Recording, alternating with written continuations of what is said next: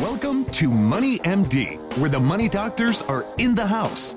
We're giving out prescriptions for better financial health and making smart decisions with your money. We give common sense solutions to your complex problems. And now, here are the doctors. Well, John, I think we have a very interesting show again this week. Set up here for the day. We're going to start off talking about the 5 biggest budgeting mistakes you can make.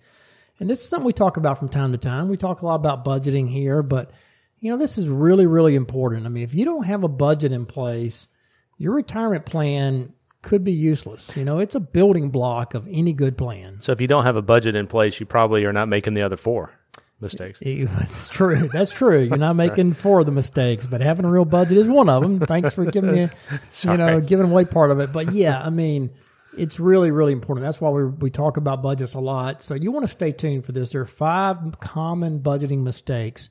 You want to make sure you're not making those. Yeah, and then we're going to follow that up with a topic about talking to your kids or your loved ones, for that matter, about your wealth. And we have a really helpful tool that we're going to put out on our web so folks can go out there and check it out. But it's just a way to have that conversation. It's interesting. Some people do it, some people don't. And we like to err on the side of over-communicating and making sure people understand where things are and why. So we'll go through some of the details on that. Yeah, another important topic that's controversial, so that's a good thing to talk about. By the way, I'm Steve Marbert. I'm a certified financial planner and a Dave Ramsey SmartVestor Pro with over 20 years experience providing financial planning and investment advice. And I'm John Travis. I'm also a Dave Ramsey SmartVestor Pro, have an MBA in finance, and have been helping corporations and individuals with planning for over 25 years. And we are excited to have you listening to us today on our weekly show. Our podcasts are up every Friday afternoon right off our website. Yeah, website is moneymd.net. We do have a link on the website that you can listen to the current week's show, but you can also go back and listen to prior podcasts, and we have them categorized, so you can check out what the money doctors are talking about. A lot of great educational materials out there. We also have a Facebook page and a Twitter. So if you're not following us on Twitter, go check it out, MoneyMD. And on Facebook, we have those funny videos. The one last week that Sarah Jane and Kathy did was outstanding on reminders of paying off debt. So if you haven't seen that, go check out Facebook. Yeah, exactly. It's a great way to check us out. Also, check us on our website, moneymd.net, where you can link to us there. You can ask us your questions. We'll answer those right here on the show. You can link to our previous shows. You can also reach us by email from the website or directly at info@moneymd.net. Well, John, we're going to start off here with the financial fact of the week, and that is the Dow Jones Industrial Average closed above 22,000 for the first time ever in its 121-year history on the 1st of August this year. I saw an interesting stat that said every new high, the percentage is a smaller gain. So going from 21,000 to 22,000 is 1,000 points, but that's a much smaller percentage than when it went from 9,000 to 10,000. That's true. So we're going to have new highs here. I mean, that's, definitely. In fact, I looked it up. We've had 50 new highs since the election. Wow, 50. So we've had a lot of new highs, and that's common. I mean, if you look at the 121 history of the Dow, it hits new highs almost every year. And when it starts hitting new highs, when you're in a good market, it hits new highs almost every week. Mm-hmm. I mean, it hits new highs. That's what markets do. So 22,000 is an impressive number, but it's not, incredibly unusual that it's hitting a new high. Yeah, that's right. It's fun to celebrate. It is, but there are some good reasons the market is up. Earnings have been stellar. Mm-hmm. There have been some really good earnings this year for corporate America. In fact, we're on track to have 10% earnings growth in the second quarter of this year as the reports are finally all coming in. I think about 85% of the companies have reported as of today. And so that's really, really good. 2 months ago, they were only predicting like 6% earnings growth for the second quarter. And it's coming in at 10. That's a big surprise on the upside, and that's what's driving the market. There are good earnings out there for companies. So despite all the dysfunction in Washington, right, you watch the news media and it's chaos. Exactly. Companies are earning money, which is fundamentally what drives the stock market. That is. And earnings growth, it really is what drives the stock market. So despite what you hear out there in the media about what is or isn't happening in Washington, it's earnings, and the economy's good. Mm-hmm. The economy's strong. Housing's very strong. So there's some bright spots in the economy. Jobs have come in really strong. Over 200,000 jobs created last month. which was really, really good. We're at the lowest unemployment rate that we've had in 16 years, or one of the lowest. We're tied for the lowest in 16 years. So we have some really good stats out there, and that's driving the market. Thanks for the good news. There you go. I still want to start off on a good note, John. Now, it won't last forever for the bad news, of course. There's going to be corrections. We go through markets like that. That's right. And markets go up and down, but let's enjoy the good ones while we're here. All right, that leads up to our first topic here, and that is the 5 biggest budgeting mistakes. So much for the good news here. Yeah, I mean, when it comes to budgeting, I know that's a painful word for a lot of people. They think of a process of constraints and hard decisions. And while some of that might be true, it doesn't have to be a painful process. In fact, it shouldn't be. It really should be a relatively simple process, and it should be very liberating. You don't have to feel guilty, going on vacation or playing golf or having a good time if it's in your budget, if it's budgeted. It's kind of like having a GPS on the road trip to retirement.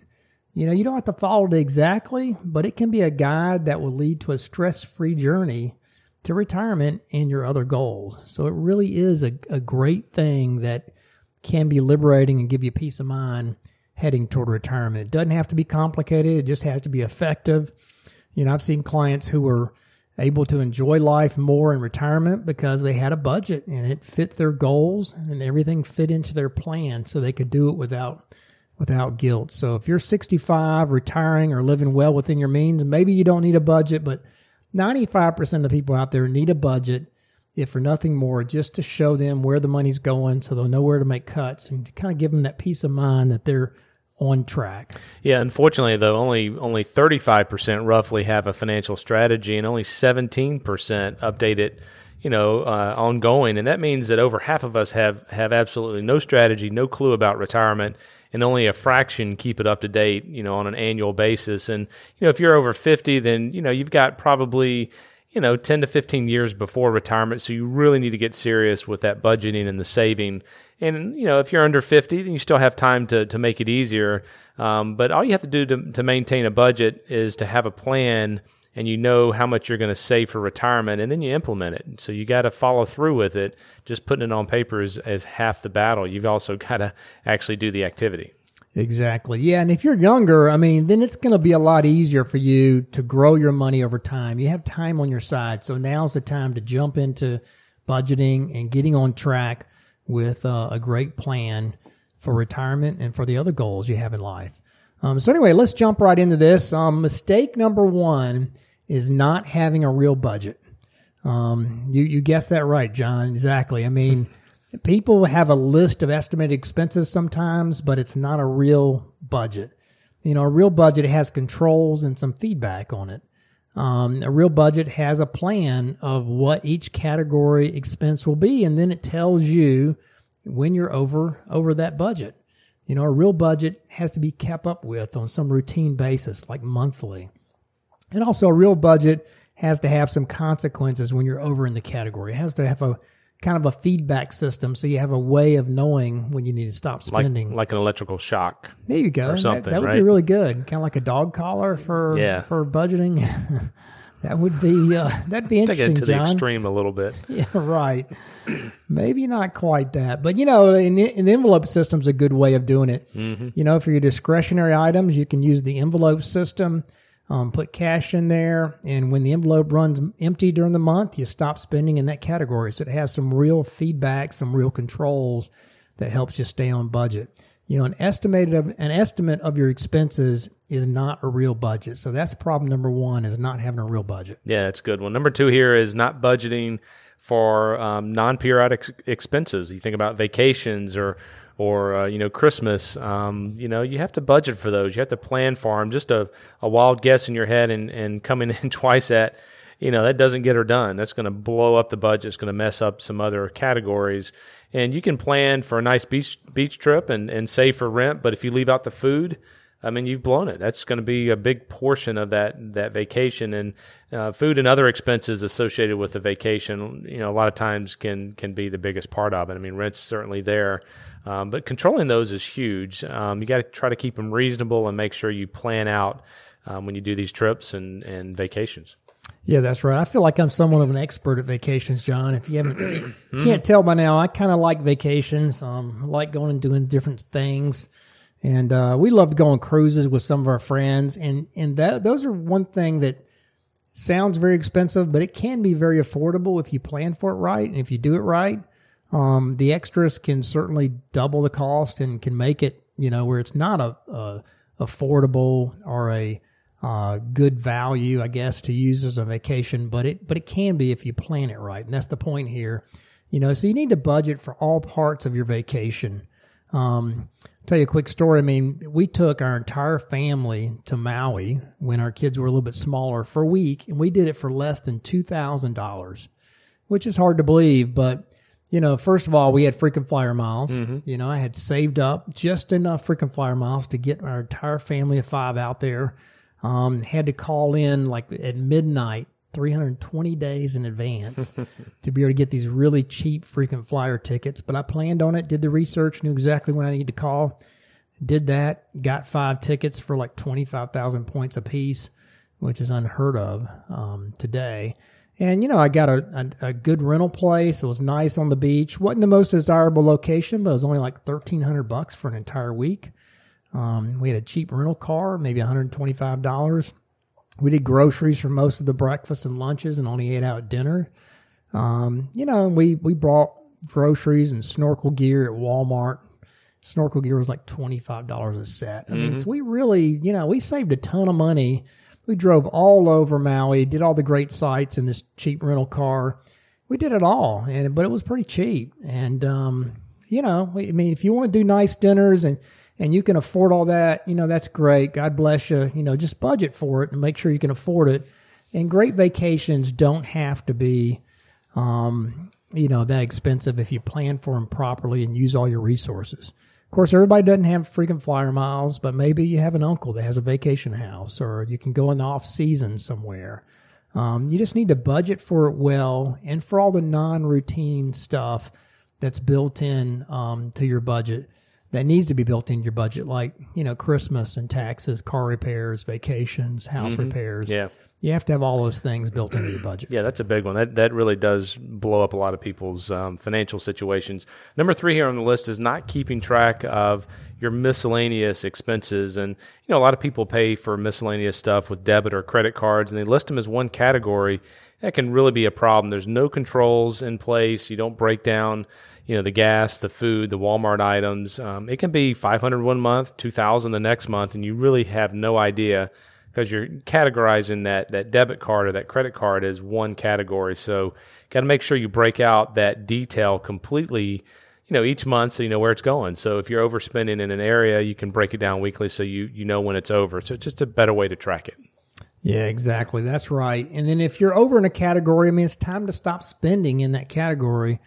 And if that doesn't work, then start using envelopes, in the envelope system for that category, in cash. So when the cash is gone, you're done spending, as we talked about. That's a surefire way really to control your spending for discretionary items, as we mentioned. Okay, well, the next one here on the list, number 4, is not being willing to change the budget busters.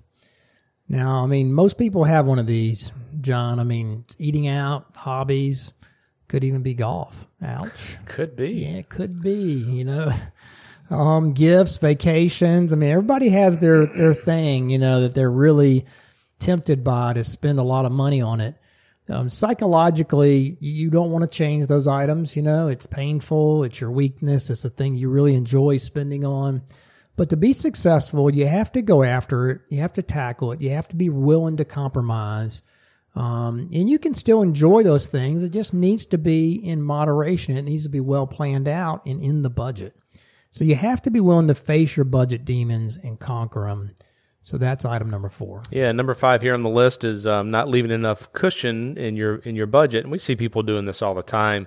May have a $5,000 budget and they don't have anything to spare. They have no miscellaneous category, no wiggle room.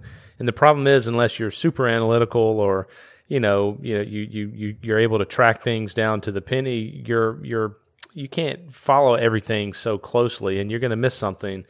Excuse me. A lot of times your expenses will vary from month to month as well. So that means you need about a 10% cushion in any budget on top of your savings to make it work, because you're gonna you need some fluctuation. There's going to be some things that show up one month that won't show up the next month. Yeah, no budget is perfect.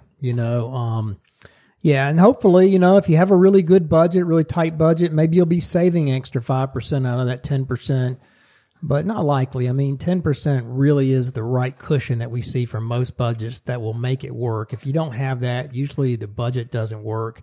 You'll constantly be over budget. You won't really know why, and before you know it, you'll be in credit card debt, or you'll be eating into your emergency fund. So keep a healthy cushion to allow for the variation month to month and the cash expenses that you can't easily keep track of. Okay, so the takeaways here are, great vacations don't have to cost a lot or bust the budget if you plan carefully for them. But planning really is the key to keeping the budget under control for most things. So keep a real budget, with a 10% cushion. Track the budget busters, break out your miscellaneous pile in your budgets. Budgeting shouldn't be painful. It should be liberating, effective, and it really should help give you peace on your roadmap to retirement. So if you have questions about that, email us your questions at info@moneymd.net. And John, that leads us up here to our question of the week. Yeah, this question has to do with RMDs, and specifically, do Roth IRAs have a RMD, which is a required minimum distribution associated with them? And the answer is no. Today, under the current tax law, Roths, you don't ever have to pull any money out at all, which is different than an IRA. Yeah, that's right. IRAs at 7.5, you do have to take a required minimum distribution, or any qualified retirement plan, unless you're still working, in a retirement plan. But for IRAs, you have the minimum required distribution at 7.5. Roths, that's one of the great things about them. You don't have to take money out at 7.5. One more reason why we think Roth should be your go-to retirement plan after you've funded your 401k plan and you get your match. That's in your right. 401k plan. Right. The next step would be a Roth IRA. Yeah, Dave's a big fan of getting the match, obviously, and then going and funding the Roth. When you use the Roth in retirement and you do pull money out, there's no taxes. Exactly. Which is so nice. It gives you a lot of flexibility if you have a nice, healthy, tax-free Roth to help manage your taxes in retirement against your IRA and your 401k plan. Yep. So great question of the week. All right, and that leads up to our next topic here, talking to kids about your wealth. Yeah, that's right. So this is, we had a segment a couple of weeks ago on this, Steve, but I thought it was important and I liked kind of the angle of this a little bit, talking about, are you a business owner? We have, doctors out there, we have folks that are teachers and so forth. And you don't necessarily need to be a highly paid executive to have these conversations. If you have children, at some point, having that discussion with them about your finances, and talking about your money is important. And how are you going to handle that moment, and how will they handle that moment as well? As some questions that you need to ask as you go into it, because sometimes money and family can be sticky. Absolutely. And kids are really important in this discussion, because kids, they tend to be inquisitive. They're curious. They're going to form opinions about, wealth and about how much you have as a parent, how much their family has, and what that means to them, regardless of whether you tell them about it or not. So you need to talk to them. You need to help form that opinion, form their ideas and their values centered around wealth. Some kids end up valuing family wealth more than others. We all know about, children from wealthy families, or have heard about them, who grew up to become kind of materialistic and unmotivated, because they're living off their parents' wealth in one way or the other. Or you have other children who learn to treat family money with respect and admiration, and they recognize the role that it plays in the family and the future that it helps create for them. While, glimpsing the potential that it can help charities and other things in the community. So you kind of have two different ways that kids can look at wealth, and you need to help form the opinion so they look at it correctly. Yeah. So what accounts for the difference of kids viewing, things differently? It may boil down to values. When the right values are handed down, a young adult is poised to hold on to that wealth in high regard and receive it with maturity. And I like, I like some of the things that Dave Ramsey teaches, that it's really not our wealth, it's God's wealth, right? Exactly. And we're managers of that. And if you can take that viewpoint, it makes it a little bit easier to manage it better than what you would do for yourself in some cases. So some parents never tell their children how wealthy they really are. And it's not really that uncommon. In a recent survey by U.S. Trust, they talked to households with investable assets greater than $3 million, and 64% of those polled indicated they had said nothing or nearly nothing about their net worth to their kids. So interesting, 2/3 had never really had that conversation. Now, it doesn't say how old the kids were, but my guess is if you have $3 million, you're probably on the older side of the equation versus younger, and you would have older kids. So interesting. That's right. I mean, this is also a risk. If you hide details and avoid talking about your finances, parents may see a child grow into a young adult who is ill-prepared to understand and manage well. So I agree with that. I think it is a risk. I think I don't think you have to get into the numbers per se, but I think your values and how you look at money and how it can be used to help other people and things like that is very, very important to have those conversations. Yeah, that's right. And I think you have to get on the same page with your spouse in this regard, because everybody has some pretty strong opinions about, their wealth and their privacy and who they tell and who they don't tell and who they trust with information.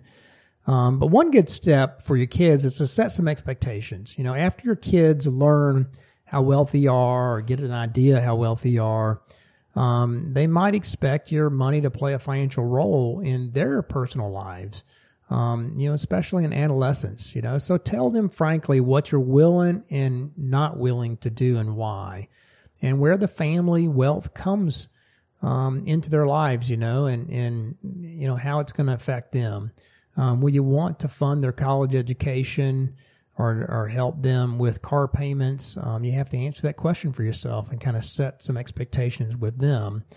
You may or may not want to do those things, but you'll certainly want to let them know, you aren't going to bail them out, if they're irresponsible, reaping the consequences of your irresponsibility is usually the best way to learn. So you want to leave some room for that in the equation. But I think setting the expectation with your kids is really, really, really important. Yeah, and I agree with you. And you can also help them see that wealth does have meaning. I mean, some financial professionals like to ask their clients the question, what does having money mean to you? And in other words, what should that money accomplish? What dreams should it help you pursue, or what fears or worries could it be used to address? And how does money fit into that vision of success? Is it integral, or is it just not related to it at all? So just understanding, how people value money is important. And it's been said that money never transforms character, it just reveals it. And the responsibility of handling wealth amounts to a test of character. So, we would encourage you to have thoughtful conversations with your children about the meaning of wealth and help them pass that important test when the time comes, because in most cases they are going to inherit your assets. It depends on what your will is, but for most people it would go to their children. Yeah, and I would say it's not one conversation. This is an ongoing conversation you have with your kids as they're growing up. And I think you reveal certain things to them the older they get and the more responsible they are to be able to handle that information. So it's not a one-time deal. I mean, I think you continue to have these conversations. I don't think you want to hide everything from them. I think you want to share some information with them and set expectations. So as they mature, they get to see the proper picture of what wealth can do and the reason for it, and the fact that it is all God's wealth, and pass your values on to your kids through your wealth, and give them the right expectations of what it's going to mean to them in the future, and how they should treat wealth themselves when they do ultimately, inherit your wealth or grow their own. Mm-hmm. So great conversation. Yeah, we put a tool out on our website, again, moneymd.net, and it's called a financial account inventory sheet. And it's basically a way that you can document your accounts, whether they be IRAs or 401ks or bank accounts, life insurance, things like that you can document and you can put. And it's a way that you could discuss it with your kids or your spouse or whoever you want to inform, but it's a way to keep track of your financial assets. You can put it with your will. So when you do pass away, people have a roadmap. So we're going to put this on our website. Go check it out, moneymd.net. Yep. That sounds great. All right. And that leads up here to our final thing, and that is the prescription of the week. Yeah. So before investing in, expensive repairs or some other, items, check out YouTube. I mean, there's an amazing amount of information out there. You'd be amazed at what you can do yourself with a little bit of research. I'll tell you, I followed this prescription this last week. Okay. You'll be happy to know, Steve and I have played a couple of rounds of golf together. Steve is a very good golfer. I'm on the other end of the spectrum, and I figured out that driving is for show, but putting is for dough. So I went out to YouTube, and I figured out how to putt better. Did you? So I've been practicing in my house. So I look forward to showing you those skills that I've learned on YouTube. I love it, John. And I'm teaching myself, so we'll see. There you go. Yeah, I'm an avid user of YouTube. I use it for all kind of things. I love videos, instructional videos. And on YouTube, you can fix almost anything on a car. You can at least see how to do it. You may not have all the tools, and maybe you don't have the skill, but you can see how it's done. And, a picture paints 1,000 words, so a video paints, hundreds of thousands of words. I don't know. Right. It really does show you how to do it. So I'll go on there and watch a YouTube video before I'll read some service manual. There you go. So I like it. Great prescription of the week. All right, and that leads up to a close for this week's edition of Money MD. Tune in next week to hear more prescriptions for your financial health. Do check us out on our website, moneymd.net. Email us your questions at info@moneymd.net or give us a call at Richard Young Associates at 706-739-0725. Thanks for listening and have a great rest of the week. Have a good one.